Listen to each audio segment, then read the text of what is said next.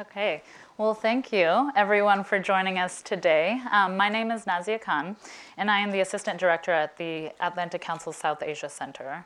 On behalf of the Atlantic Council and our President, Frederick Kemp, I would like to welcome you all to what I think will be a really good discussion. We have spent a week with these fellows, and we have had so many great discussions already, so I'm really glad that we can open up this conversation to more people. So today we're joined by the 2015 Emerging Leaders of Pakistan. There's 4 up here on stage and many more right here in the front rows. The South Asia Center launched this program. It's the Emerging Leaders of Pakistan Fellowship Program. We launched it about 3 years ago, aiming to identify, cultivate, and support young changemakers from across Pakistan and build a sustained and mutually beneficial engagement with them. So each year, after a really rigorous application process, which I think everyone in these front row can attest to, we select 15 young civil society leaders from across the country, from across Pakistan, to participate in a 3-week fellowship. The fellowship consists of a 3-week study tour, but it is a longer-term engagement with each other, with the 15, with the bigger cohort of past fellows, and then also a more sustained engagement with the Atlantic Council. So this being the 4th class of fellows, we have basically built a nucleus of change makers that's nearly 60 strong in Pakistan. They're working across diverse sectors, they're working at the grassroots level and in truly innovative ways. So at the Atlantic Council, we believe that this is important because Pakistan is important. Just last week, Prime Minister Nawaz Sharif was in Washington, D.C. at the request of the Obama administration. They discussed the promotion of public health and girls' education, economic growth, clean energy was a very big topic of discussion, and a shared commitment to a stable Afghanistan and counterterrorism. They also discussed the promotion of civil society, because an active and flourishing civil society is really the undercurrent of all of these issues. It is necessary. It's a necessary piece of a functioning democracy, a flourishing economy, and a stable government. And Pakistan's youth, which makes up a majority of the population in the country, plays a huge role in this. So with this fellowship program, we get a really unique perspective to look into these issues through a unique lens. We have these young leaders here who are living, working, and experiencing both the challenges facing the country and the progress that is occurring every single day on the ground. So I have to mention, unfortunately, this morning that we did wake up to really unfortunate news from the region. As all of you, I'm sure, know, there was I believe it was a 7.5 magnitude earthquake in Afghanistan that really rumbled through Pakistan. It was felt in India as well. And it's really devastating. Our thoughts and prayers, of course, are with all of those affected, with the friends and family that inevitably many people have relationships to in this room. It was undoubtedly tragic, but I also woke up with really a sense of hope thinking about the work that the fellows are doing. I couldn't help but think of Azhar, who, in the week in New York, we've talked about how he is using communications and technology platforms to develop better responses to tragedies such as this. That's just one of the things that he does, and you'll hear more about that later. But that's why this is all so important. A civil society, one that is connected, organized, and working really at all levels, is the first step to building a stable country and one that can respond to something like this. So the 4 fellows you see here on the stage and the remaining in the front row, they're social entrepreneurs, they're aspiring politicians, photojournalists, educationists, and educators. They're tech innovators and minority rights activists, and more. They're all working to improve their communities and to tackle the most pressing problems facing the country. The 15 really represent a cross-section of Pakistan's diverse society, and that's a goal of ours whenever we select them. And this is the first opportunity for all of them to travel to North America. Also a really important thing because we want this opportunity to be open up to people who maybe don't have access to something like this in the past. So the purpose of the fellowship for us, it's threefold. Firstly, we want to really empower these young leaders with the practical skills so that they can glean the best practices from the people that they meet and adapt that back to their own context in Pakistan. Secondly, as I mentioned previously, we're really trying to build that nucleus of change makers in the country. So we really want them to work with each other to facilitate idea exchange and to build collaborative relationships, because we're not always the ones that are best suited here in Washington, D.C. to face some of the challenges in the country. Most of the time we're not. And so we are really trying to empower those people who are there and working and living with it every day. Finally, we're seeking to build a foundation for a strengthened U.S. and Pakistan relationship. We're working at the people-to-people level. We're hoping to address misperceptions on both sides of the relationship. The fellows have spent a week in New York. They're in D.C. They had the first day of meetings today in D.C. We will go to Austin later this week and then finish up in San Francisco. So we'll get a pretty diverse spectrum of different meetings. And through all of these meetings, they will be sharing their experiences, knowledge, and recommendations with stakeholders in the relationship.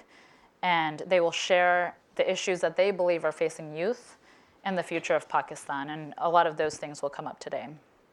So we really are hoping to cement a foundation for a better and more informed engagement between Pakistan and the United States at that individual level. So I would really like to take a moment to thank the Carnegie Corporation of New York for supporting this program for the last 4 years. I would also like to thank the U.S. Embassy in Islamabad that has supported all aspects of the fellows' visit. They hosted the fellows for a pre-departure orientation in Islamabad and will continue to work with them whenever they return. I'd like to, of course, recognize Huma Haq, who's right there in the second row. She worked on the program since the first year and has really guided this effort. So we're all grateful to her for that. And also, finally, I'd like to thank the Meridian International Center for being our implementing partner in the project, particularly Meg Poole and Jocelyn, who are in the room here. And I'd actually really like if Meg would come up and maybe say a few words on behalf of Meridian. I think this is on. Hi, everybody, and thank you for coming. I just want to speak on behalf of my colleague Jocelyn and I and our organization. What a privilege it is to be a part of this program.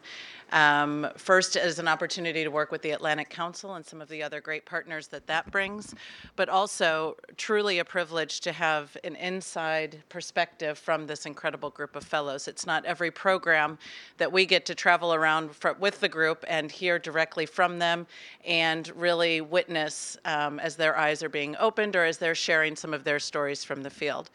Meridian, for about the past 60 years, has provided leadership development programs for nearly every country around the world on every topic.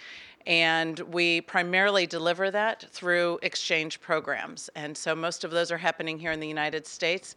And what we get to do for a living is design 3-week exchange programs for incredible groups like this and identify their counterparts in the United States who they should be meeting with. So just again, thank you to the Atlantic Council for this opportunity, and everyone enjoy. All right. Thanks, Meg. So without further ado, I'd really like to turn it over to the fellows. You all should have a copy of the bios. There's more in the lobby if you didn't get a chance to grab that. We can't even touch the amount of work that they're doing, the extent that they're working in their communities. So I really encourage you all to read through those bios closely and to engage with them in the Q&A and also in the reception that we have following this event. So I think everyone will probably tell you about the work that they're doing. So I'll just really quickly introduce everyone, and then we can just jump straight in. So right here we have Fatma Rizwan, who is the founder and CEO of TechJuice, Pakistan's premier technology hub and entrepreneurship hub. Next to her is Danish Ali Bhutto, who he's a legislative researcher and a women's rights advocate. He works with the federal legislature, particularly the Women's Parliamentary Caucus. And then next to him, we have Zara Ali, who is a lecturer at the University of Karachi and also the Aga Khan University. She's a psychologist by training and is working to provide services to underprivileged communities, vulnerable populations, and also just in general dispel the stigma around mental health in a developing country. And then finally, we have Azhar, who is from Mardan originally, but living in Islamabad. And as I mentioned before, he's an entrepreneur who uses technology and communications platforms to address some of the issues that are facing Pakistan, including humanitarian crises, but also other development problems, issues, response mechanisms around the country. So, all right, Fatima, do you want to kick off? Okay, right. Is it working?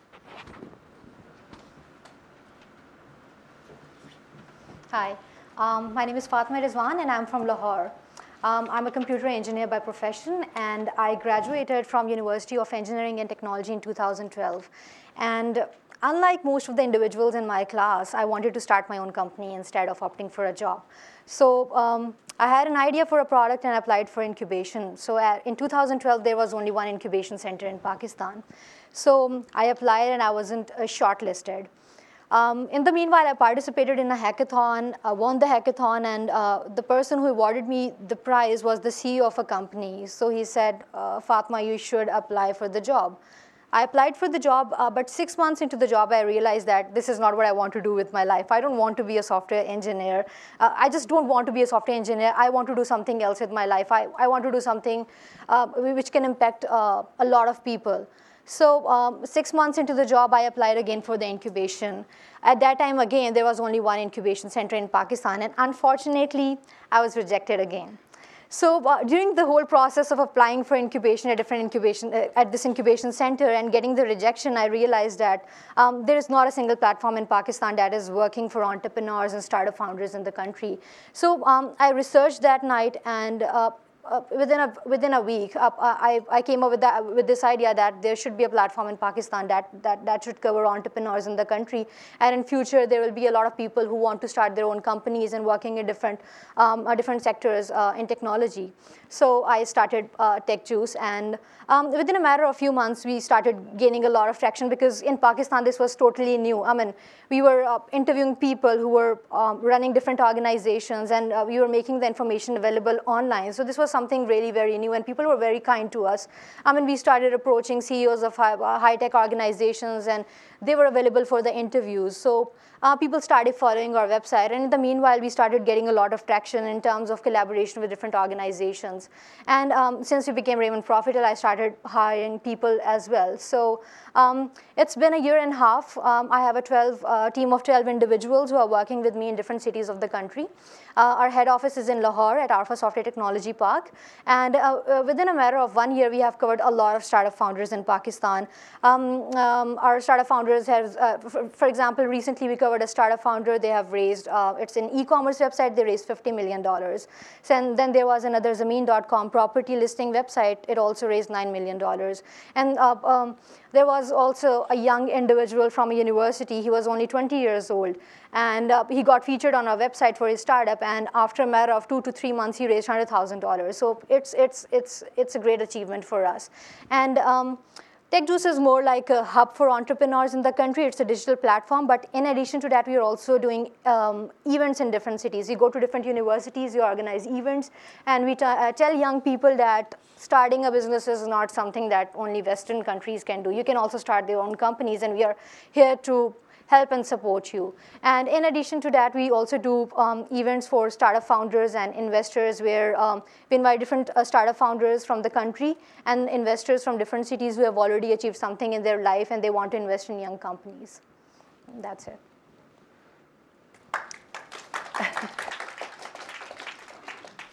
Assalamu alaikum and a very good evening, all of you.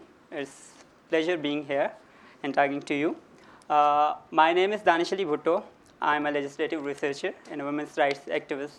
I actually work at the federal parliament and contributing to parliamentary oversight, gender-sensitive legislation, and advocacy on women issues. At the parliament, I'm particularly attached with the Women's Parliamentary Caucus of the Parliament of Pakistan. Before I get into what the National Assembly of Pakistan, which is the lower equivalent of the lower house of the Parliament of Pakistan, what it has been doing for engaging youth in the policy making and legislation, I would talk about what Women's Parliamentary Caucus is and what it has been doing so far in terms of rights of women, empowering women in areas of politics and socio-economic empowerment of women, and what it has been doing to cope with the instances of violence against women, from domestic violence to gender issues and early marriages and everything. Basically, Women's Parliamentary Caucus is a non-formal, informal platform of women parliamentarians from both the houses, National Assembly as well as Senate, which works on consensus building and advocacy on women issues, and by enacting different gender-sensitive laws and different advocacy on women issues, oversight of the executive. So this is one of the things. How I got into parliament was like I had been a part of a EU-funded project. I'm basically a business graduate, but I chose working in the parliament instead of working for some corporate organization or corporation, a multinational corporation. So I chose that particular project because I had an urge of doing something that is a broader impact, and parliament was the best place for that. And I came through one of the opportunities. There was a project improving parliamentary performance in Pakistan. So I got an opportunity to apply for that. I got in there. It was a project funded by European Union and implemented by British Council at the Parliament. So getting an opportunity to work with the Parliament was one of the biggest things one could ever think of. So I chose to apply for that. I got selected over there. I went to the Parliament, became a part of Women's Parliamentary Caucus as a young parliamentary associate. I got in there. There was a lot of resistance by the people over there because administrative system and bureaucracy is very rigid as far as change is concerned. So the youth was coming. That was a project of about 100 young people engaging within the parliament and working directly with the parliamentarians on research and coordination and advocacy.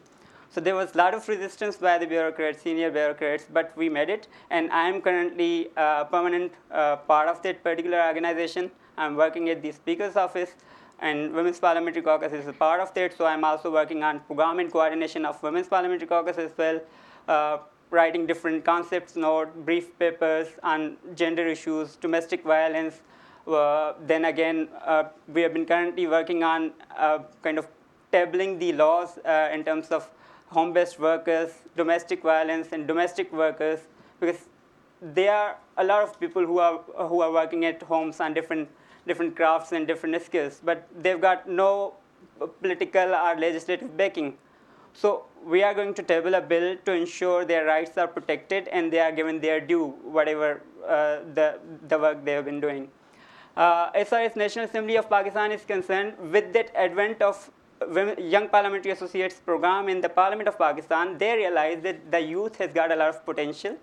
And now they've been very welcoming as far as initiatives and engagement of youth in the policy making and research is concerned.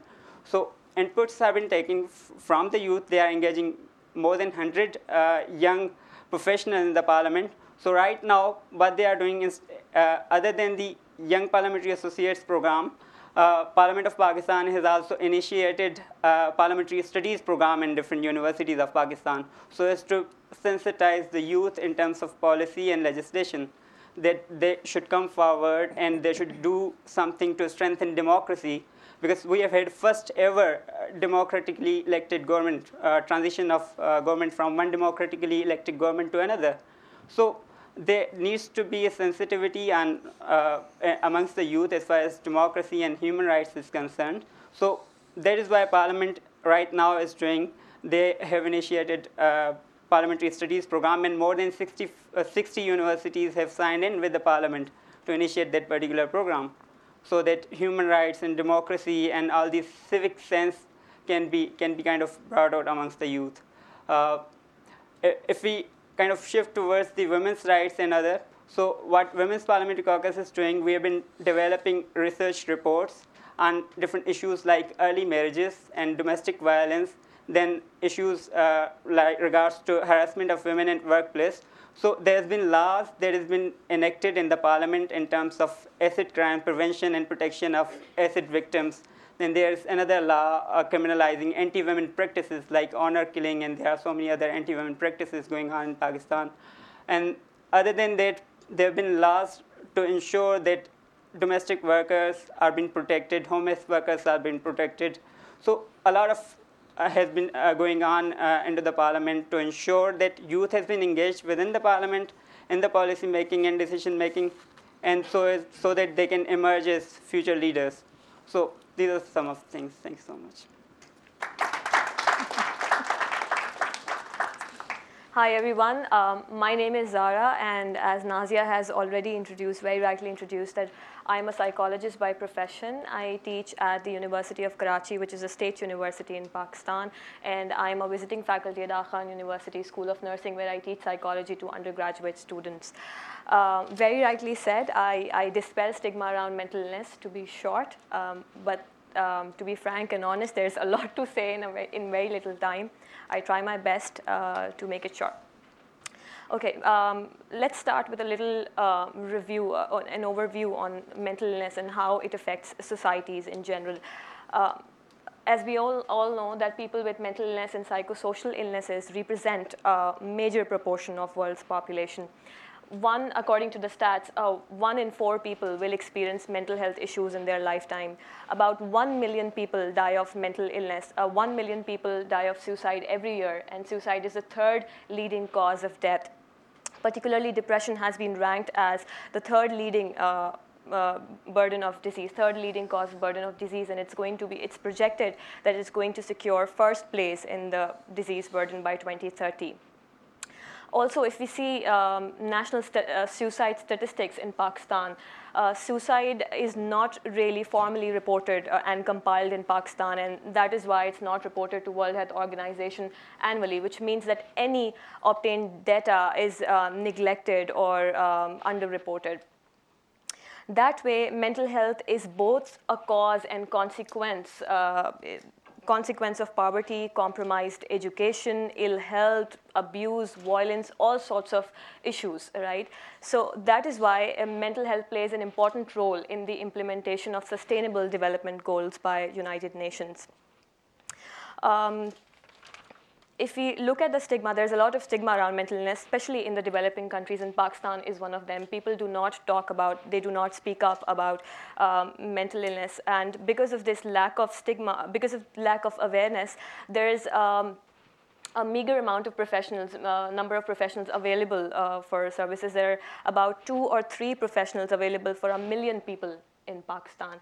And that is why I aim to provide easily accessible mental health services to people, to vulnerable populations. And who do we call vulnerable populations? These are the population, people who are trauma victims, teenagers, all those people, adults, children who suffer from mental illness. I run a community-based mental health project. I work with the Aga Khan Development Network, particularly Aga Khan Social Welfare Board for Pakistan, wherein I look after the mental health portfolio. This is a community-based mental health project where we have started free clinic and referral services. We provide free clinic referral services, as well as we do free awareness sessions for people. These awareness sessions are on the risk factors of mental health.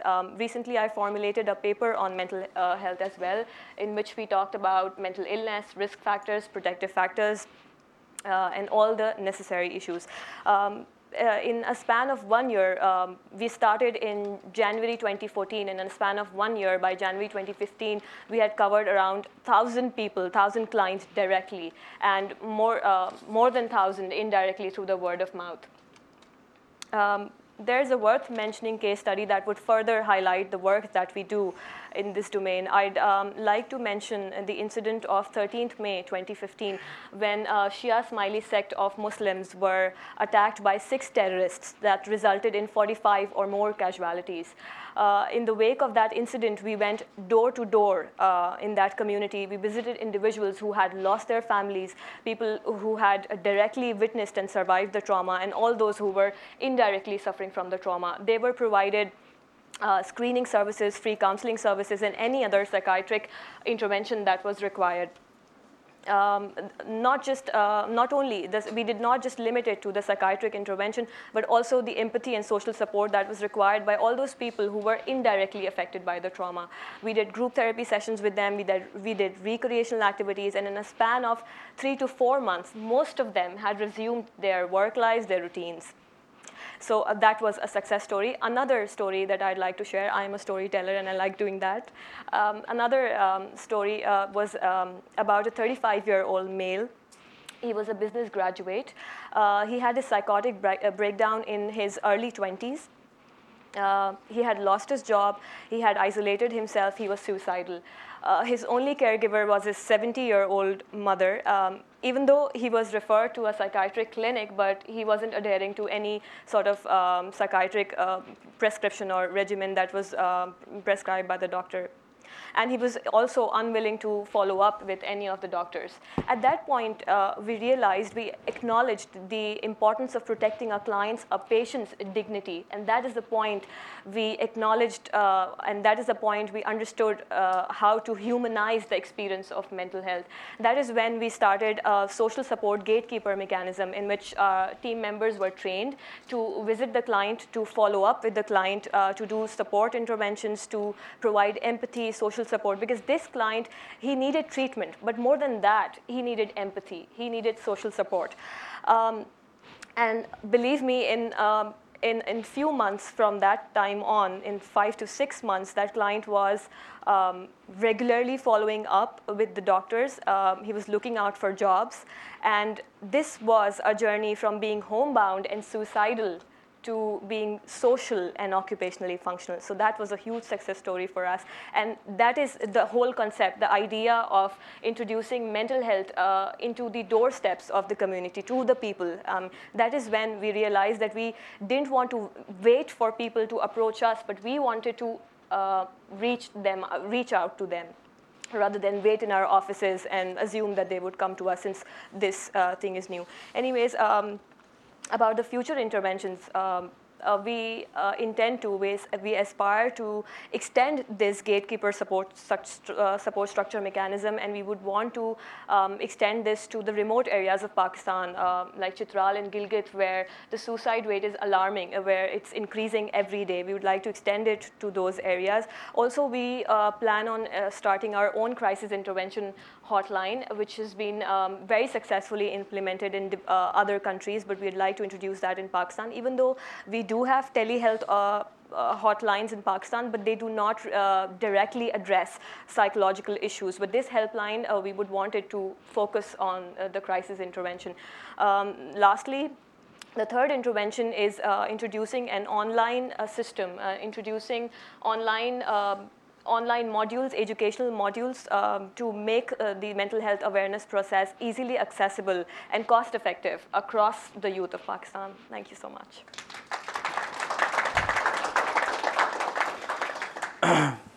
Hello everyone, Assalamu alaikum. My name is Syed Azhar Shah. I am basically co-founder of a technological company, Telemutants, and I am also communication for development specialist. Before I go to what I have been doing and what I am plan to do, first I would like to give a little bit perspective. Pakistan, being a developing country, faces a lot of pressing issues, a lot of chronic problems like illiteracy, lack of infrastructure, lack of health facilities. There are a lot of problems. And to add to that, the conflicts that have taken place, the world has changed after 9/11. We all agree on that, and it has affected Pakistan tremendously, being a frontline state in the war. And that has led to more problems. Now, if we go back to history, after the creation of Pakistan in 1947, the best thing that ever happened to Pakistan was the Green Revolution of the 1960s.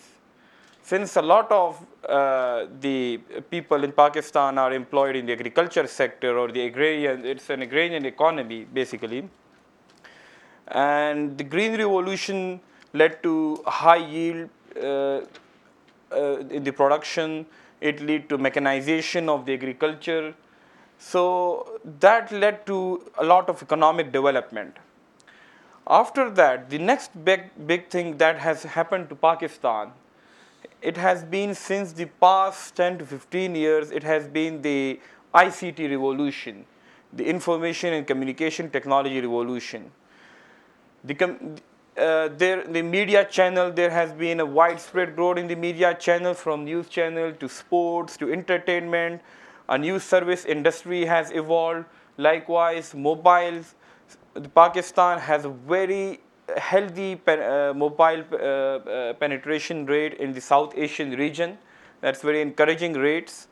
Then the internet, like as this spread of ICT happened, or as I believe, I call it revolution.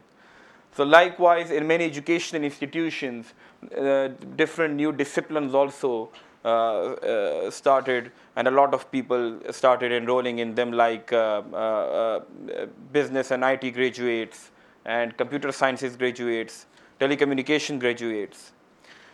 Now, this gives us an opportunity to bank on this new ICT revolution and use it for addressing some of the biggest development challenges of Pakistan. Today, unfortunately, earthquake has struck Pakistan. For past few years, there was a 2005 earthquake. After that, in 2010, there was massive flooding. In 2011, there was again flooding. So there have been a lot of disasters in Pakistan for quite some time.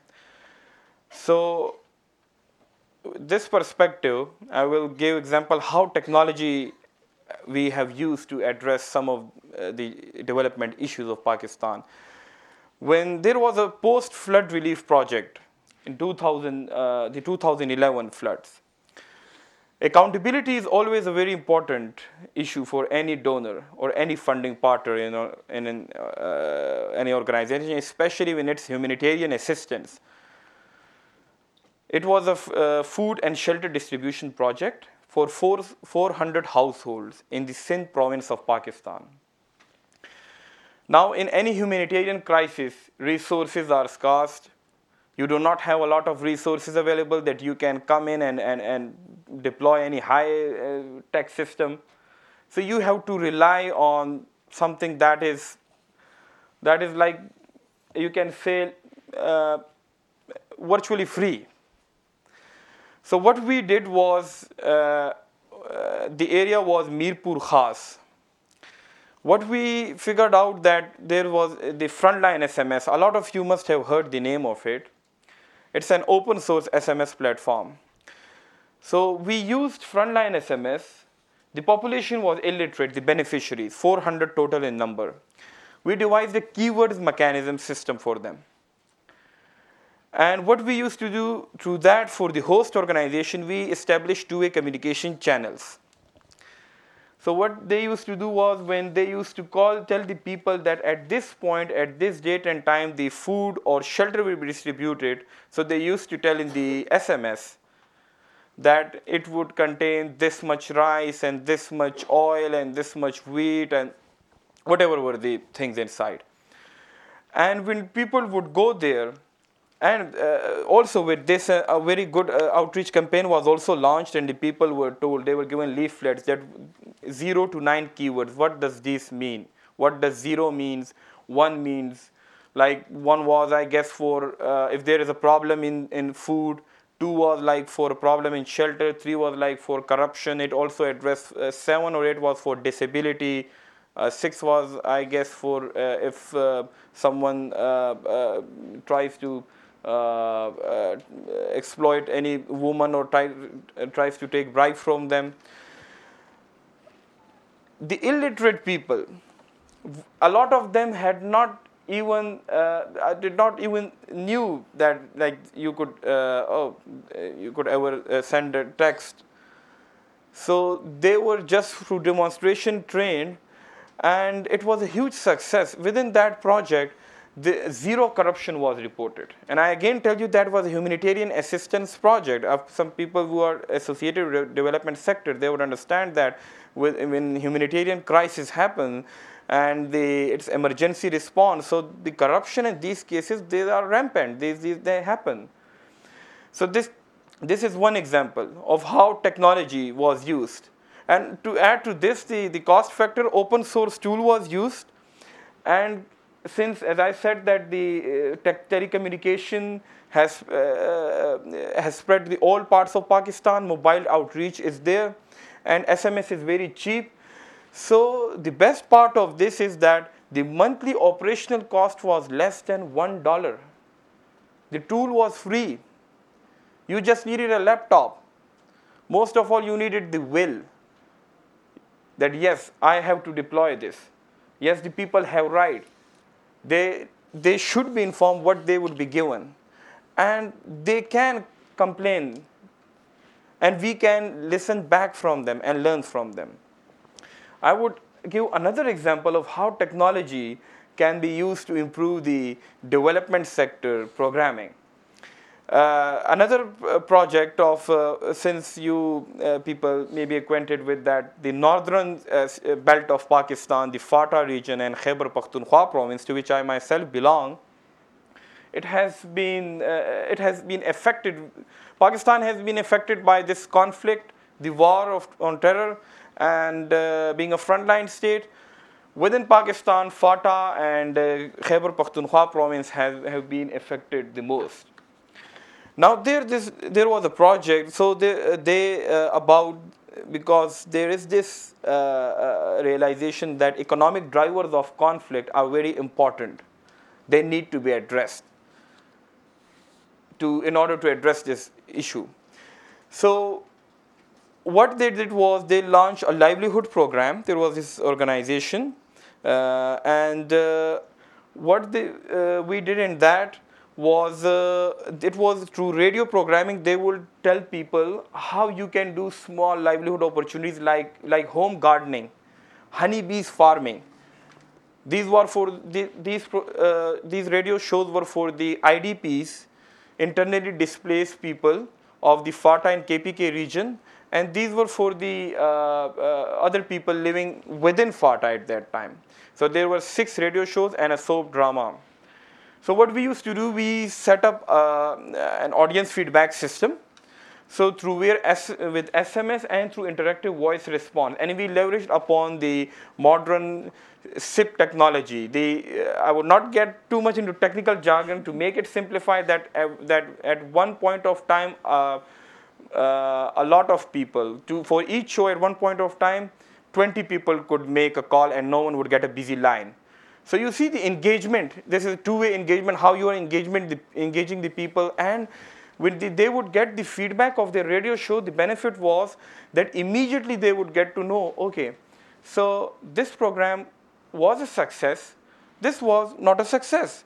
This topic was good. People liked honeybees. They found it easy.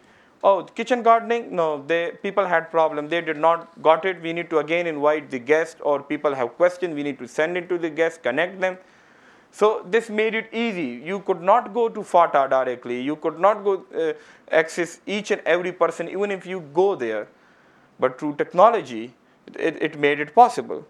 So these are just 2 examples, and later on maybe we get a chance, we will talk about some other. Thank you. Okay, that's great. I'd like to open up, before I open it up to the audience for questions, I'd like to just pose maybe one question to either the people on stage with me or some of the fellows who are in the front row. So in some of our meetings today, and just over the course of the last week, we keep on harping on the fact that Prime Minister Nawaz Sharif was just here last week. The Obama administration invited him to the White House, and that's a pretty rare thing. Not many leaders of countries get invited just to talk about the bilateral relationship. So it shows that there's a huge significance in this relationship. But what I want to know from all of you is he raising the right issues? What do you think, as young leaders who are working in the country, are the roadblocks to progress that you face, that the country faces as a whole? So if anyone wants to answer, you can just raise your hands, or maybe I can pose it to the people on stage. Yeah, I believe, talking about the issues, one of the major concerns, one of the major challenges for Pakistan is security and war on terror.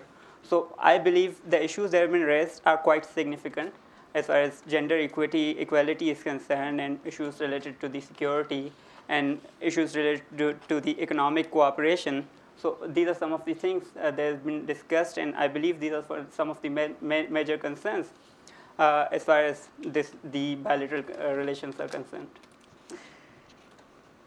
Is there anything else that you think he maybe isn't covering? Are there any other issues that you think kind of get pushed under the rug? I would just say being part of this youth forum and working in the tech sector of Pakistan, since tech sector of Pakistan is growing at a very good pace, and there is this feeling among the young people who are involved with this tech sector or entrepreneurship in one way or the other, that through entrepreneurship we can rebuild Pakistan, a better Pakistan. So I think that since our neighbor India, the Indian Prime Minister was here, and he got some good meetings, some good things out of Washington, like and went out to all the way to Facebook and had meetings. We set up was successful in getting a $150 million or something venture capitalist fund set up for entrepreneurs in India. So I think this is something which the Pakistani leadership needs to think about, that they need to focus on this area also, try to get something out here. What we found interesting at the South Asia Center is, that was back a few weeks ago, whenever the Indian Prime Minister Singh came to the United States for the General Assembly, he gave up his opportunity to give a speech at the General Assembly and just went to the West Coast. So he went to talk to the entrepreneurs and the tech companies, while Nawaz Sharif came to New York to address the international community. So it was just interesting to see the priorities and where the bilateral relationships really are. Hussein, did you have something to add? Yeah, I wanted to. And if you will, please just introduce yourself briefly, and then you can. I'm Hussein Haider, and I'm co-founder of Bedar Society and EcoChange. Bedar is an organization working for promoting education for sustainable development and human rights in Pakistan. And EcoChange is promoting sustainable development globally and having chapters in 7 countries of the world. Well, I want to add one thing. That is the most important thing, and our leaders finally should realize it, that like they have to think like in a creative way, because the world has been changed a lot. You cannot just like go to the international forums and talk about the same issues which have been discussed for like quite a long time. Okay, what's happening in Afghanistan, what's happening in that country, and what's happening in that country.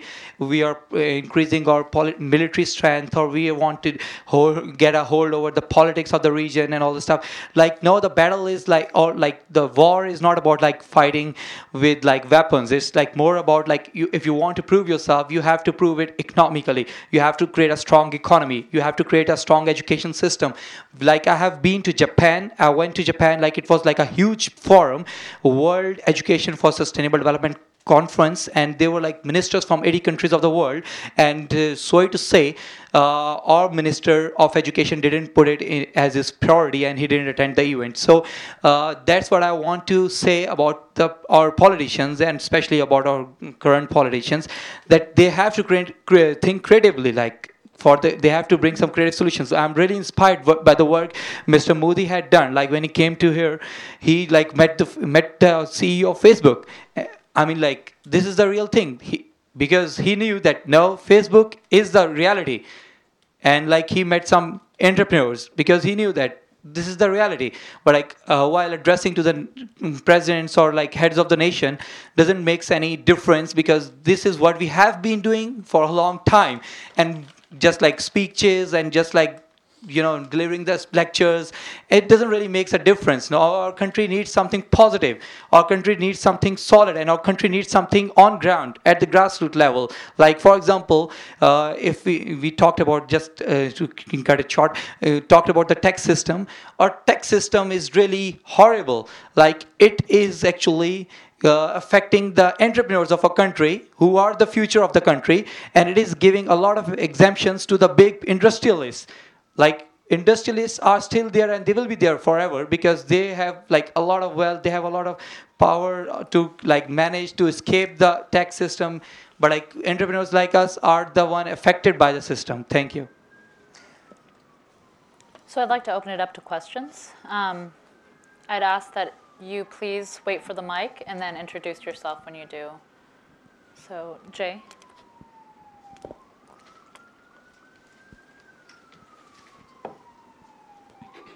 Hi. Hello, everyone, and thank you all for being here, and welcome to the United States. I'm Jay Kansara. I'm the Director of Government Relations for the Hindu American Foundation. We've done quite a bit of research on religious minorities in Pakistan, and so my question is on that line. And it's directed primarily on the stage to Danish Sahib. However, anyone on stage or in the audience is welcome to provide their thoughts. My question is that because of past generations of leaders of Pakistan, there are certain laws on the books or that are not on the books that really hinder religious freedom and religious expression in Pakistan, particularly the blasphemy laws, as well as the laws that discriminate against the Ahmadi Muslim community, as well as the lack of a Hindu Marriage Act.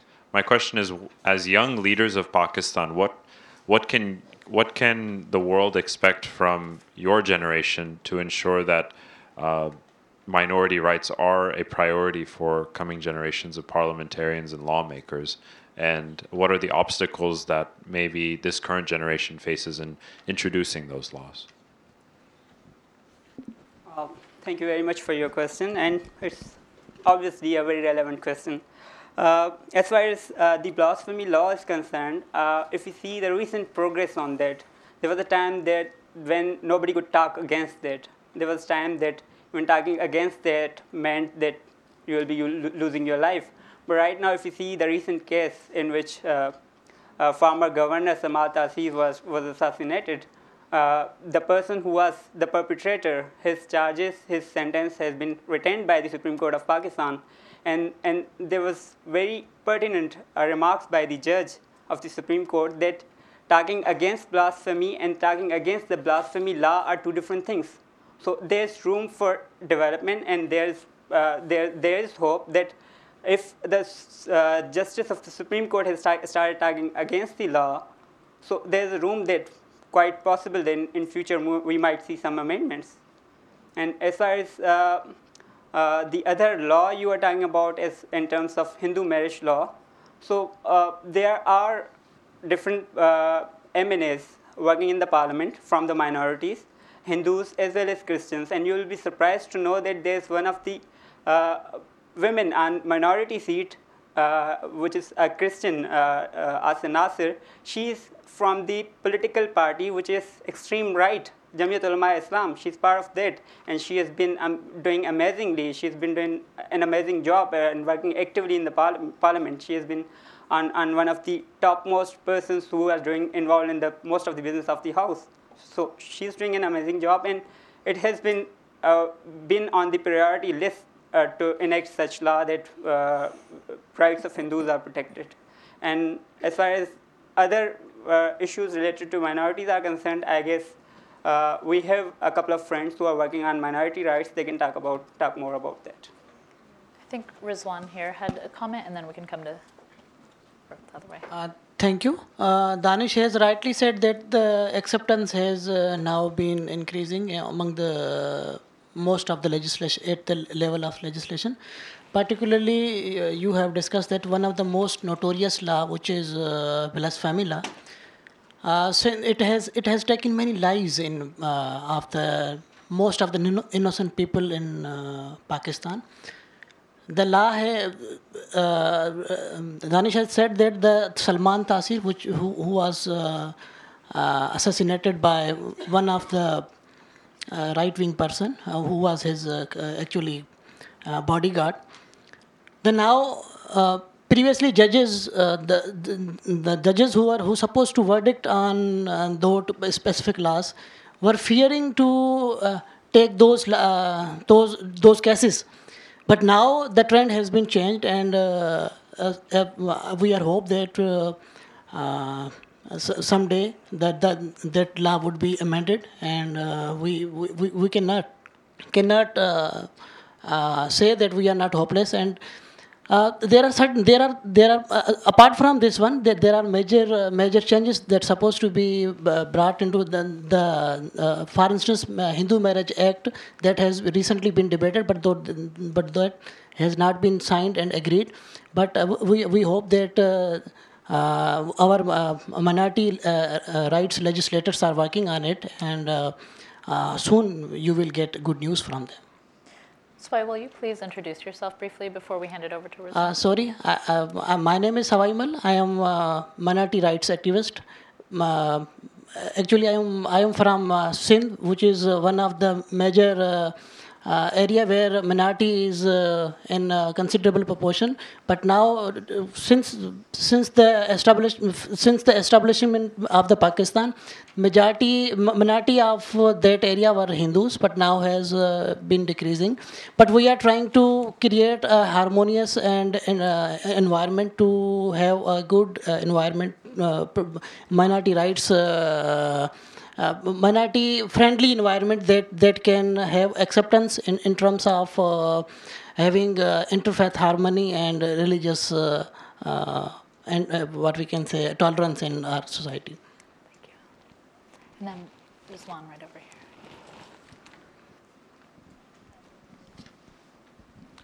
Thank you. Hi everyone, my name is Rizwan and I promote religious tolerance in Pakistan, and being one of the most targeted community in terms of religious tolerance, Christian community. My family lost everything. One of the community violence incident which compelled me to work for the eradication of the religious extremism in Pakistan. And the gentleman asked question about the minorities' rights. Yes, it's true that we have not as much not rights, and it has lot of ground realities, but it was not as no, in the past history, when we see in the creation of Pakistan, minorities leaders supported the Pakistan, and the last vote, maybe you know about the SP Singha was a Christian leader. He put a casted vote, and the Punjab became a part of the Pakistan. It was a secular Pakistan, but there was a lot of in the history in the last 30-40 years. There was a lot of Islamization was in force in Pakistan, and a lot of extremism, all that. And there's the issue that the minorities are facing a lot because the country state has a one religion perspective. Until this state has not separate from the religion, the minorities will face issues, and still there are a lot of issues. And the minority and the issue, the constitution of Pakistan ignored the minorities, society ignored the minorities, political process ignored the minorities. There are a lot of issues, and it is a hurdles for the minority leaders to come at the parliament, at come legislation process, and there's a lot of issue, and the tolerance level of the Pakistani people is very low.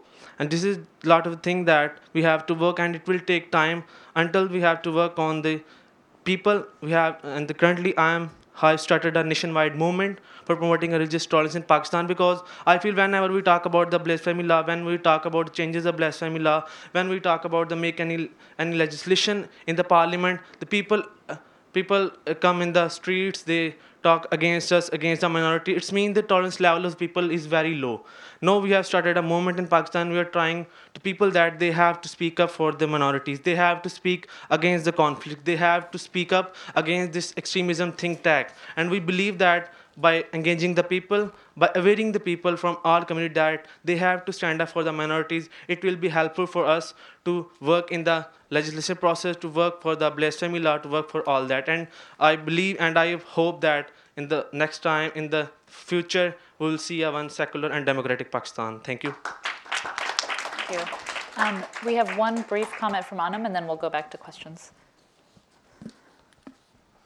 Hello everyone, my name is Anam Bhatti, and I'm actually a visual artist using art and design to uplift life in Pakistan. I just have to, add a small incident basically about my project which I did with the minorities and also the majority Muslim community of Pakistan.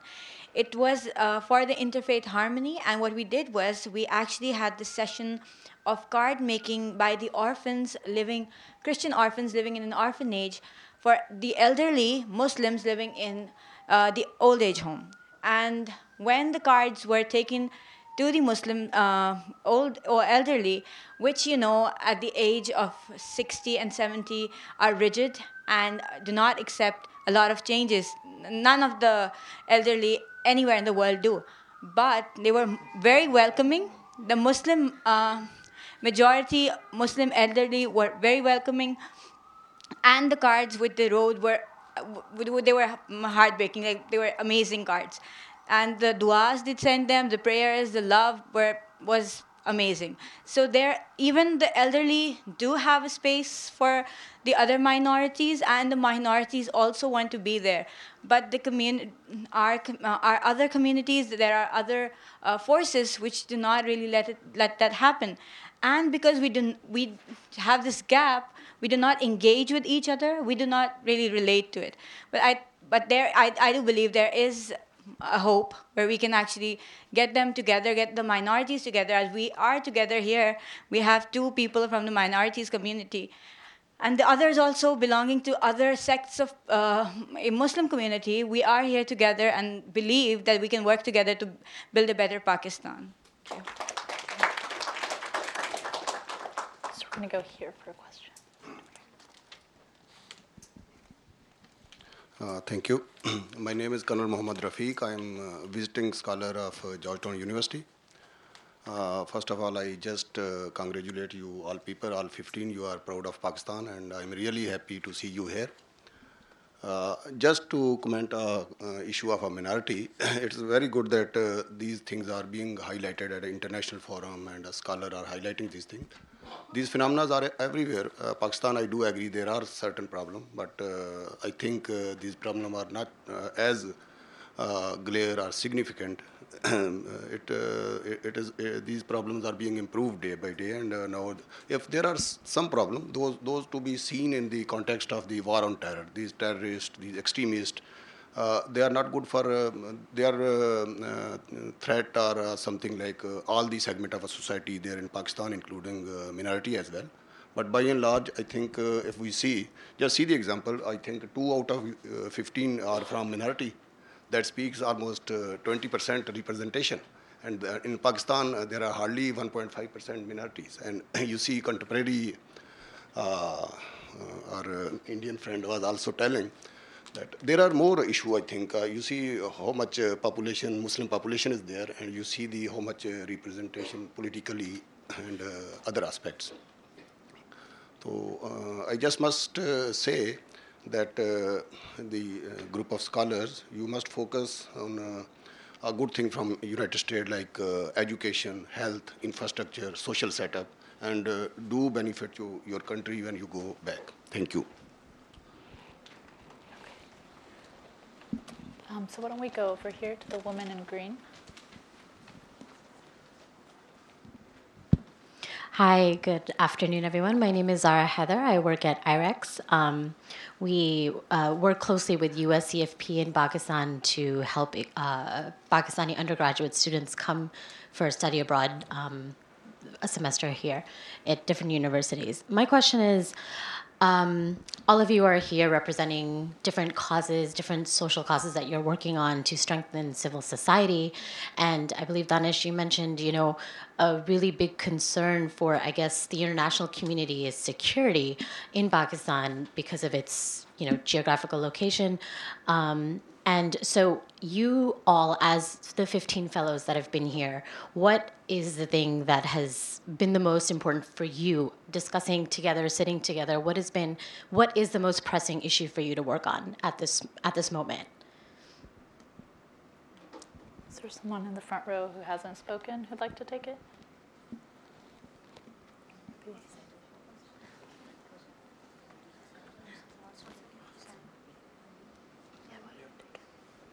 Why don't you address it? It working? Yeah. Okay. I think the most important issue for all of us has been because it's a very interesting question, very exciting if you think about it. We all belong to diverse background, but when we sit together, we have discussions. The thing that I believe bothers most of us is the wrong perception. I would call it wrong. Why I would come to that? That the narrative that has been built about Pakistan in the outside, how we are trying here hard wherever we get the chance. When we have been having meeting with policymakers, with other very important organizations in New York, we've been trying to highlight that the perception in media is actually quite much different than the actual situation on ground. So we cannot deny the fact that there are problems because there is a big war has happened. It's still in place right now in Afghanistan. You can see in Kunduz what's happening. So you can see Pakistan is bordering that. And there are a lot of Afghan refugees. The situation is very complex. So, but the narrative in media, how it builds it, it shows like it's a security state where you go and there are always bomb blasts and you cannot walk around and you cannot do anything. So how it affects us very badly. We cannot get like any investments. We cannot expect that any clients, potential clients or any people would come to us. For example, here one of our fellows, he runs a tourism business. A few days back I had a chat with him, and his like he is associated with people with rural, very small communities in far-flung areas whose livelihood depends on tourism. And our discussion, the conclusion was that it has been affected very much, and because the media narrative, that's very important. We need to see that. That's something which bothers all of us a lot, I would say. If I were to add a perspective to what others said, I would say that it's the civic engagement of youth in the decision-making in democratic processes that I believe has been one of the most pressing issues. Because since, Pakistan consists of more than 60% of the population of youth, and it can be one of the major strengths of the country. So involvement of and engagement of youth in the democratic and decision-making processes is one of the major challenges. Because you see, we face so many different issues as far as youth is concerned, so many different challenges like poverty and discrimination and easy access to education and different amenities of life. So if a government formulates certain policies like where there is most of the majority of the youth has been engaged, so there could be so many different aspects of the challenges that Pakistan is facing, like militarization and violent extremism, and because this is the youth that has been taken out by these different extremist groups and been made to carry out activities that they should not be taking. So I guess it is the civic engagement of youth that stands as the most pressing issue. So we're going to come to Fakia for a brief comment, and then we have a couple questions in the audience, so I'll take them together so we can squeeze more answers in. Hello everyone, my name is Fakiha. I would like to add something to what Azhar said, and I agree that this is one of the major issues which we are facing right now, is that we build narrative and we have preconceived notions about our country and about our people. So I would not be specific, but I would generally like to comment, and I would like to tell everybody that yes, there are flaws in our system. Yes, Pakistan is facing challenges and lots of challenges. And right directly, whatever we say, we first of all, we start blaming our leaders and we start blaming our system. But I would say that these preconceived notions and these narratives are the biggest challenges which Pakistan is facing. And these are the things which actually creating the religious, you can say, intolerance. These are the things which are creating hype among the youth and, the terrorism and lots of these issues. So just because there are problems and just because we are going through hard times, we cannot lose hope for a better future. We cannot lose hope and we say to blame the future of Pakistan. We should always be positive and optimistic and keep striving for change and keep striving to build something positive. If we are positive and we would try to, build something good out of all those negative and odds, Pakistan would definitely have a great future, inshallah, very soon. So thank you so much. Okay, Usman, very quickly, we'll have a comment from you, and then we'll take questions. Hello, assalamu alaikum. Hello, my name is Usman Khan. I'm one of the fellows. I have an e-commerce startup in Pakistan by the name of Empress Bazaar. We empower remotely located artisans.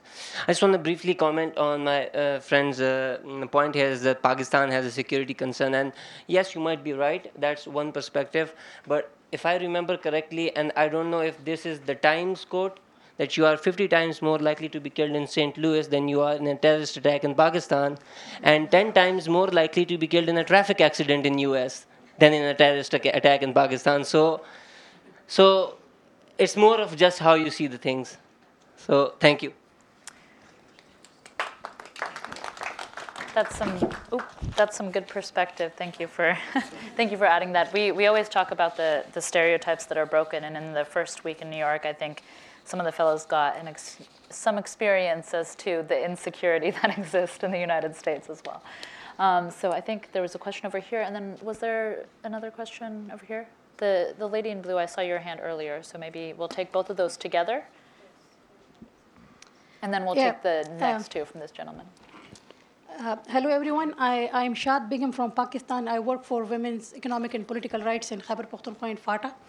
And presently, I am Regan Fassel Fellow at NED. So I'm very happy to see 15 young emerging leaders from Pakistan. So this is what actually we were wishing and we are doing in Pakistan, to have more leaders, especially in the young generation. So I'm so happy, and I appreciate Atlantic Council effort in Pakistan to encourage this youth. So, and just like, if I'm not forgetting the name of the lady, she asked about the pressing issue in Pakistan. So I wish we could have one issue. So, because we have so many pressing issues, but the good thing is, like, we have a very good diversity in the emerging leadership. Like, you can see the youth sitting here, like, they're focusing on multi-issues. So the more we have issues, the more we have the, I would say, the potential leadership coming out of those issues. So for that, actually, very happy. And my suggestion to Zahra, she mentioned she is working on very good, I would say, like, a very important issue, because I belong myself to DIR, and I have seen this militancy coming and starting even from my region, and then the IDPs and all those things. So nowadays we have a very big issue, like the suicide issue in women and girls is much increasing in Swat. Every day we are hearing about the cases in girls and women, and because they're still in trauma, what actually they've been through. So you also need to come there in Malakand division, and we are there to support you, and we are there to link you with the women and girls there in Swat, Malakand, and all the region. So like I would suggest you need to focus there as well. And Mr. Syed Azhar, yeah. As we have experienced, like the IDPs, the very historic influx, and then they were there with the host families, and like still our PDMA, the Provincial Disaster Management Authority, and the FATA Disaster Management Authority, they're in the process of establishment.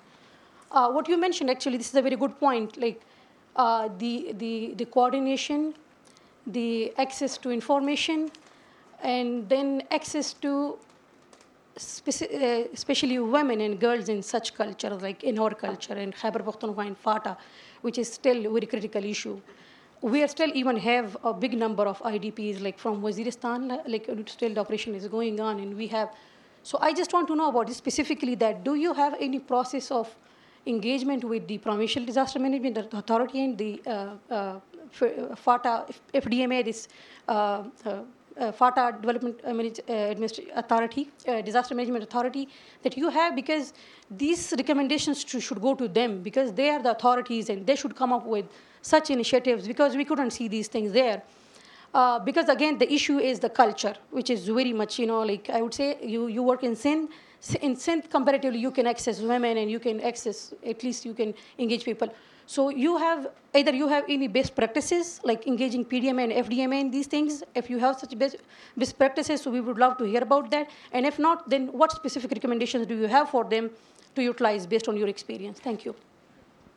So think about that question. We'll take the question from the lady in blue. And also I encourage you to, hopefully you can stick around and connect with some of the individuals at the reception. Hi, thank you very much for coming and speaking. You all have really inspiring stories, and it's an honor to be here and listen to you. My name is Alina Ali, and I grew up in Lahore, Pakistan, and I am currently in the US doing my undergraduate education. And I'm in DC interning at the Woodrow Wilson Center these days. So it's great to be here and listen to you all. So my question is primarily for the individuals who are involved in the tech industry in Pakistan. Through your stories about your own startups, you sort of alluded to how you, through your experiences and efforts in the tech industry, have helped to sort of overcome some of the shortcomings of the public sector and the government, whether that be through providing resources for entrepreneurs or through enhancing and connecting disaster relief efforts.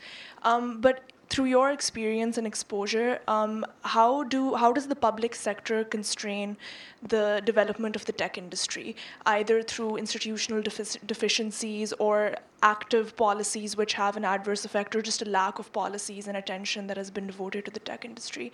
I'm very curious to sort of get a sense of how the government can be, better sort of prepare itself and harness its own resources to meet the needs of our burgeoning tech industry. Thank you. Fatma, that would be great if you could answer that. Okay, all right. Thank you so much, Samina, for the question. So when I was telling you my story, I told you about an incubator. So you'll be glad to know that that incubator was launched by the government of Punjab. So the government of Punjab has been actively working in entrepreneurship and tech sector of Pakistan. They were the first one to introduce entrepreneurship and on these incubators, and then the other organizations followed and they started these things as well. And in terms of solutions, the government is also working on these things, and we are also seeing certain initiatives in Pakistan like Code for Pakistan who are working on developing solutions who can be very helpful to the general public. I would add to this, and both of the questions would be fully answered. I would give example, we developed a two-way communication tool. That is after the examples I give, those projects were, but the entire team were involved. That was with other organizations than in the startup. Then we developed a two-way communication tool because we figured out that if you have a frugal innovative product that could be easily deployed, that could be a low-cost solution, and that could be very effective for two-way communication, two-way engagement, and it could be used as an audience feedback system, as a complaint and response mechanism, like any sort of engagement between a service delivery institution, be it the state or the civil society organization or PDMA or FDMA, any organization. Now the biggest problem that you face is, so we have been successful in getting its first deployment, because in tech sector when you are developing such a product at a grain scale, and sorry everyone for using technical jargon, but just small, like Asterisk and Ye framework and these type of systems, very complicated systems. So you need to then deploy it and pilot test it in a very dynamic environment. We got that, but unfortunately, it's good though with a very good project. It's an INGO International Oxfam funded project on sexual reproductive health and HIV/AIDS advocacy project. But we wanted it to be with government. Now the problem is when you are selling it to the government, there needs to be the ownership for such system, and complaints and feedback is such a system. Not even in Pakistan, in any country, it would be. No one would agree to it ever. It's very difficult to sell it. We've been trying it. We have tried it with PDMA for the IDPs, that two-way engagement system wherein complaints could be solicited. It could be in a systematic way, organized way, processed. But we have never been successful. I have met 2-3 federal ministers. I have met a provincial minister. I once convinced a very important minister. But then ultimately it ended with the bureaucrats. My concept paper, I still don't know where it went, and no one would respond. So you see, then you realize at some point of time that okay, it's until and unless you do not get lucky to someday just impress someone like a prime minister or chief minister who at that instant say okay, yes, do it. And so I thought that let's focus on the socio-economic development sector. So with government, it's very difficult, frankly, honestly speaking. So I believe, unfortunately, we have actually gone over our time, but I encourage hopefully all of you to stay and continue these conversations and maybe talk to some of the fellows that you didn't get a chance to hear from, because they all have really great stories and are doing just remarkable work in the country. So please, thank you all. Please join me in thanking these fellows. And yeah, I guess I'll see you in the reception.